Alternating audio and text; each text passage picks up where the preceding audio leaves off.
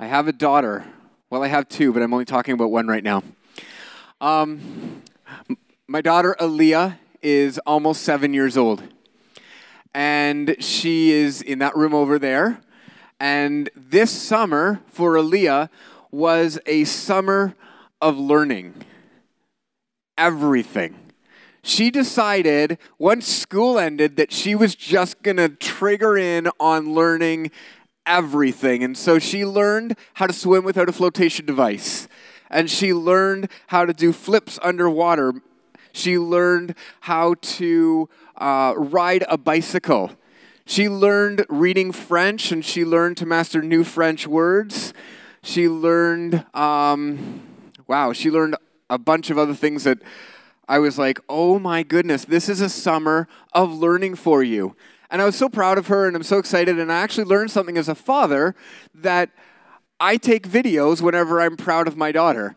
That's just what happens. All of a sudden, my phone comes out, and I'm taking videos, and I realize every single time she's learning something new, I'm taking videos of this, and it was very exciting. And there was one day where we got out of the car at home, and she said, "Daddy, I'm going to learn to climb a tree." And if anybody knows Aaliyah, they know that she's a little cautious and a little scared of heights. A lot scared of heights. But she's going to climb the tree. And at my house, there is a tree in the middle of my front yard, and there's a limb that comes up about 3 feet, and then it arches, and it's just above my head, and it arches for about 10 feet. And this is the limb that she is going to climb. And so up she starts, and I know that as soon as she gets to here, she's going to realize that her head is higher than my head, and she's just going to lose it. It's just not going to go well. But that's okay, because it's the summer of learning, and so I am there as her spotter. I am there saying, no matter what you're afraid of, no matter what you're concerned of, I've got you. You can trust me. So I'm there as her spotter, and she's climbing up this beautiful tree. Well, it was beautiful when it was younger. And she's climbing up, and she gets right to about here, and she koala bear hugs the tree. Just koala bear. Like, she's just like, I'm so done. And she's totally losing it. She's afraid. She's screaming. And I'm just like, honey, I've got you. You are safe. You can trust me. I promise.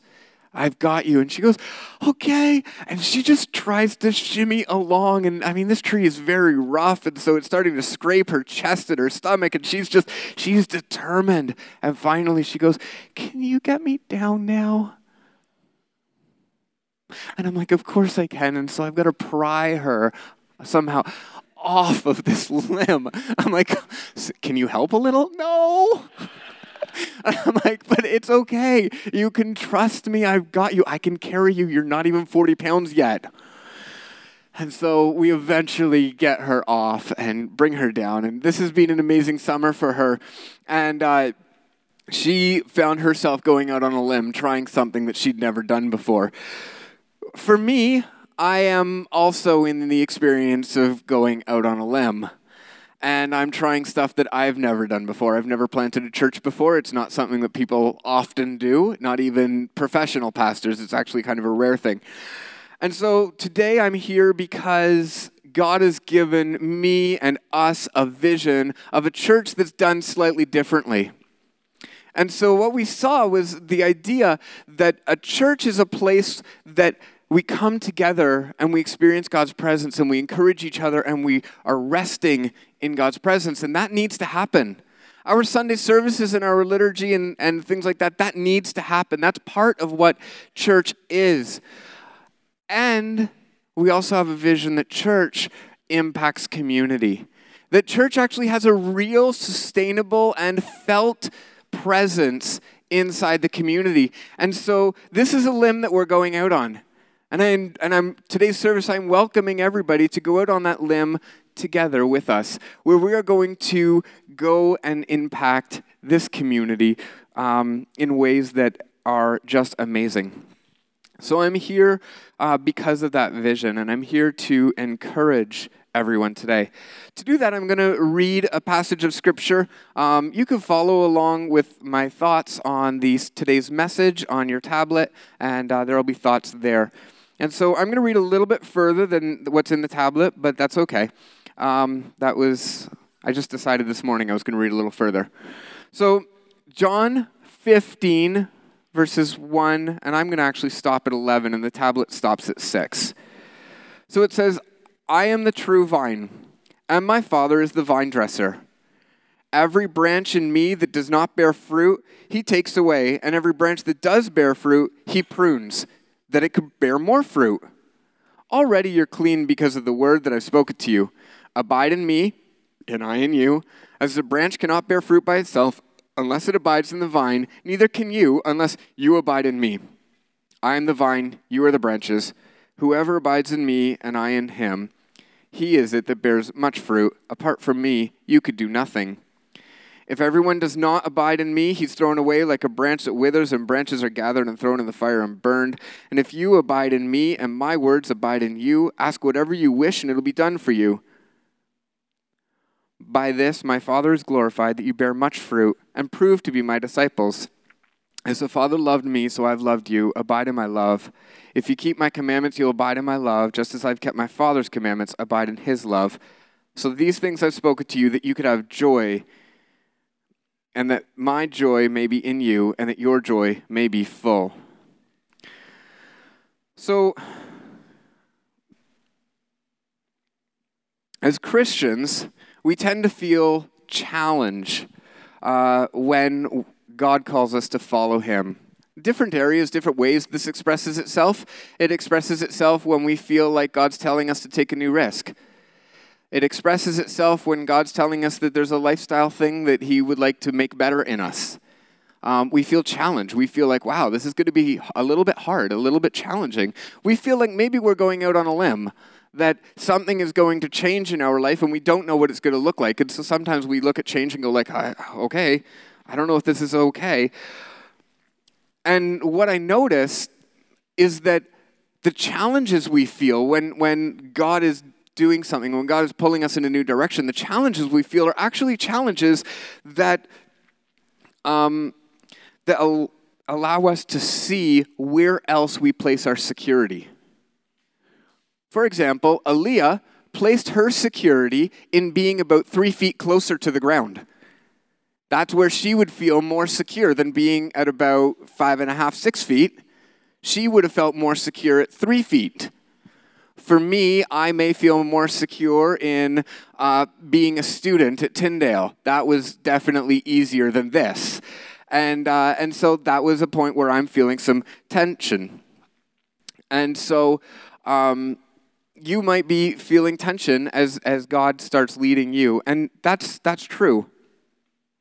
One of the pieces that we also might feel is, as people are here at a new church, there are questions. There are questions like, is this a church that's going to work for me? Is this a church that I know that I could come to, that I could be encouraged? Is this a church that is going to be a safe place for me to go to? So I want to tell you a couple ideas of Promise Church, and then I'm going to keep on talking about how God develops us into maturity.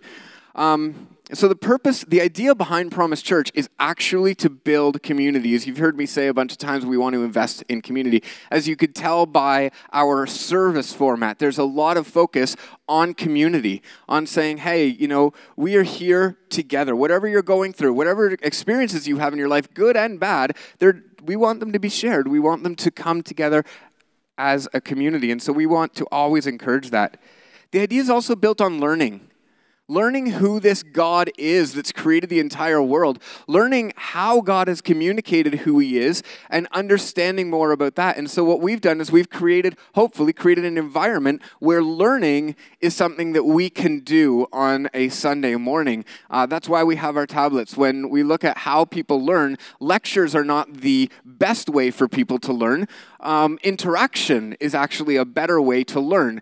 And so the tablets, you'll notice at the bottom of today's message, there's a little insert, I think it'll be there today, where you can ask questions. It may or may not be there today, but usually there's a tab where you could say, answer or ask some questions. It looks like it's there. And so you could type in questions, because it's as you ask those questions, then we could get back to you on that. In today's service, we will not have time for messages.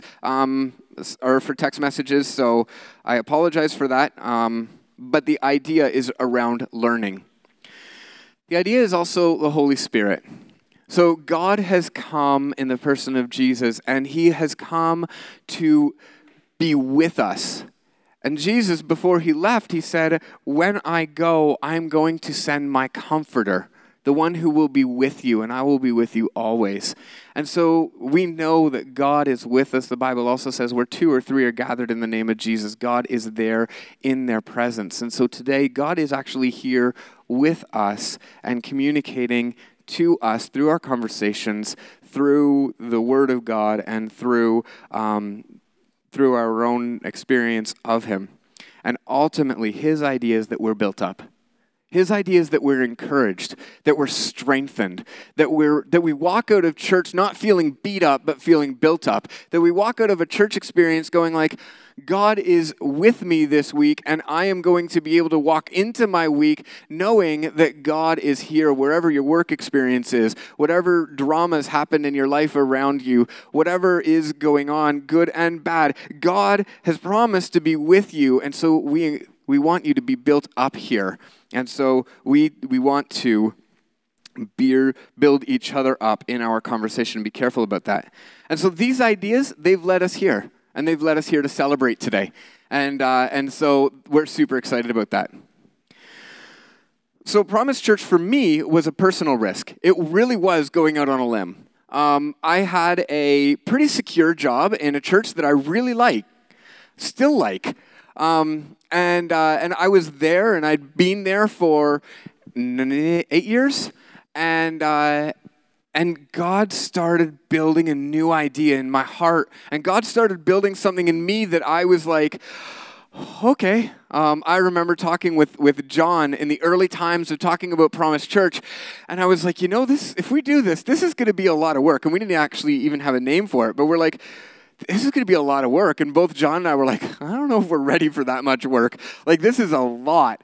And one of the things that it took was for me to actually leave my secure, cushy job and step out on a limb and go do a master's degree at Tyndale, which was amazing, but was a huge, financial thing. And it was like, wow, like our family lost an income. And Val had to pick up more hours at work, and so she worked her butt off. And I just want to thank you for that, Val. You killed it in those years that I was in school. You did so much, and I'm just really thankful for that. But it was a risk to us, and we felt it. And it was like, wow, this is not the way that we thought it was going to be. But in that risk, God changed where our senses of security were. In the midst of going out on a limb, God changed where I place security. Valerie and I, in our marriage, up to the point where I abandoned my job so recklessly, had prided ourselves in being financially responsible. And by financially responsible, we were very adamant that we would track every penny where we spent it. We made sure that our budgets were in line and that we had money going into our RSPs, our TFSAs, our RSPs, and the kids one. And oh my gosh, we had money going everywhere. And it was like, go. And we're just saving it and doing our best and being as responsible as we can. And that had turned into a place of security for me. For me, I was like, I'm so good with money. This is awesome. I got this. And then God just went, no, you know what? You're going to do the most foolish thing in the world, and you're going to quit your job that was paying you, and then you're going to just go and spend money at tuition. This is not smart. This is not a smart idea. But God changed our sense of security. And God was like me in the moment with my daughter going like, it's okay. I got you. You're good. And I'm like koala bearing the limb. I'm just like, I don't know how this is going to work. Maybe this has been an experience with you in your life. Maybe there have been times where you've stepped out on a limb and you've gone, I think I want to do something. I think that there's a challenge that I need to take. I think that there's a risk I need to take, and it's been terrifying. And I want to tell you that God, when you take those risks with God, that God is that parent at the bottom going, it's okay, I got this. I got this. And so that I want to encourage you with today, because God is the one holding on to you. God is the one who's saying, I'm not going to let you fall. I've got you. And so God challenges our sense of security. See, in the verse we talked about, Jesus said, I am the vine and you are the branches. And so what we see is even in that, like as a branch branches out, it literally branches out and it gets its life from the vine. And so when I think of security and when I think of this God, the passage I read said that God is a vine dresser. I think of God being sovereign. I think of God as sovereign right there, where he is in control. God is the one who's in control, and God is the one who's going to make stuff work. And so he's in control, and he is bringing us along. And so I've observed that God is taking control. And the picture of a vine dresser was really cool. If you've ever been at the corner of Culpin and Luxury in Bradford, which is near WH Day, there are two neighbors, and I swear they've got this competition thing going on because they are like hedge pruners, amazing. Like, you could serve a meal on the hedges that they prune so perfectly. Like, it's wonderful. And if you go on to Luxury, the gentleman has a maple tree, and it's on lattices. It's all strung together on lattices, and it's two-dimensional maple leaf. He's actually pruned it to be a two-dimensional maple leaf. And I'm like, this is insane. That person is a vine dresser, and he shapes that tree the exact way that he wants it to shape. And this is what God is willing to do in our lives, to shape things so that they work, but it calls us to put our security in God. And it really begs a big question. Do I believe that God has humanity's best in mind? Does God really have my best in mind? Can I put my trust in him? And that's a big question.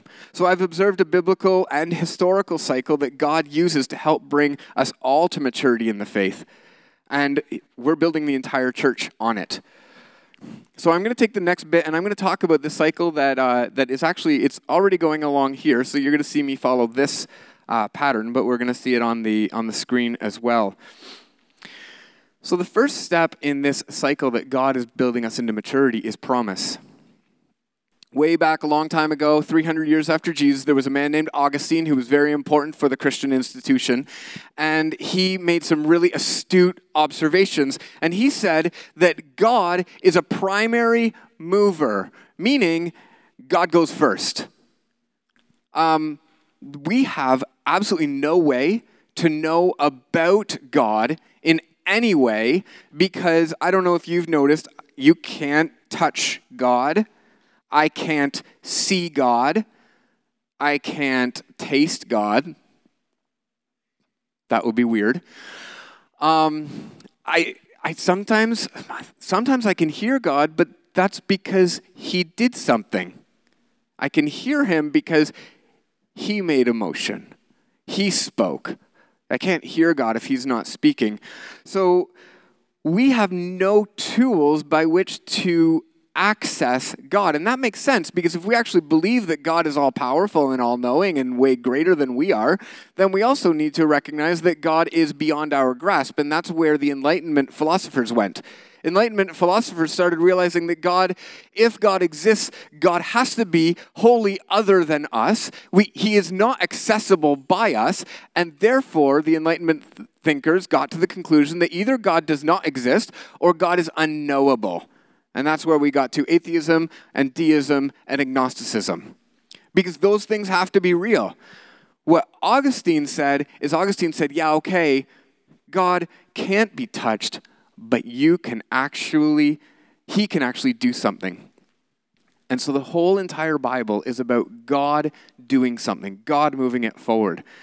So the way he does it, the way God has done it, is in a promise fulfillment motif. What he has done, even in John 15 here, Jesus said, abide in me. And here's the promise. If you abide in me, you'll bear much fruit. If you abide in me, you will have much life. If you abide in me, you will desire what I ask, and it'll be done for you. So Jesus is saying, here's a promise fulfillment. And all throughout the Bible, our next sermon series is actually called Outstanding Promises. And we're going to go through just the way that God has made promises to us, and he's been faithful to fulfill them. But when somebody makes a promise, I've got you, I'm going to be there for you. When somebody makes a promise like that, we actually require to respond in trust. That's your choice. You choose. Are you going to trust God?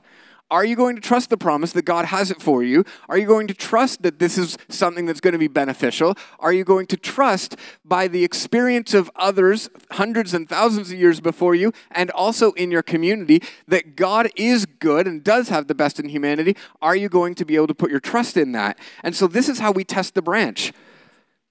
The Bible says, by this my Father is glorified, that you bear much fruit and also prove to be my disciples. When we abide in Jesus and our security rests in the sovereign God who has our best in mind, we're actually able to make moves that trust, and we're able to grow. So from there, we make that decision. We say, I'm going to trust in Jesus, and I'm going to do that.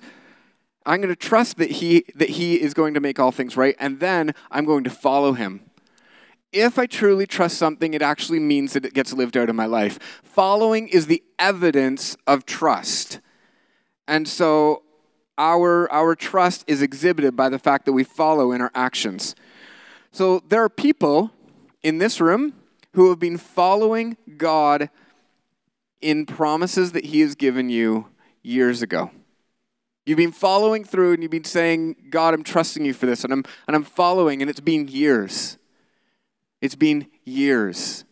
And so sometimes that gets really hard where you're just like, okay, what now? I'm just going through the motions. And God says, trust me, continue on, continue following me. And sometimes that's really hard. Sometimes it's hard to follow God. I know that for me, it's been a long time of just trusting God that he's going to do some things. And I see some people in this room that have walked with me for over 20 years, and you know some of my journey and some of that length of time of trusting God to say, God has given me a promise a long time ago, like when I was 16, and I'll get into that in a minute. When I was 16, God gave me a promise. For you, maybe there are promises where you're just not seeing it yet, and it's led you to the next piece where we move to, which is questioning. This is unique. A lot of my experience in Christian church is not allowed for questioning. It's not allowed for me to go, I don't get it. I thought this was supposed to work out. I thought this was all supposed to go nice and easy. I don't get it. And the idea that's being perpetuated has been the idea that I am supposed to just have this blind faith that I never question anything and just hope that it just works, and I hope against hope and I hope against evidence. And I go like, what am I supposed to, I'm not supposed to ask questions. God uses questions to further us. There was a man called St. John of the Cross, and he wrote something called Dark Night of the Soul. Sounds really dark, but what it is the basic premise is he gave this image of, here's a twig box. This is your image of God. And your image of God is pretty basic. God loves me. I got to do good things, and I get to go to heaven, and this is what it is. And you busy your life, and you're doing good things, and life is good, but then crap hits the fan. And this picture of God is not big enough. And St. John of the Cross goes, what happens is this picture of God gets shattered into a million pieces. And the seasoning of questioning starts to happen, where you just start questioning, what do I even believe about this God? How does this even make sense? And you question and you go, I don't get it.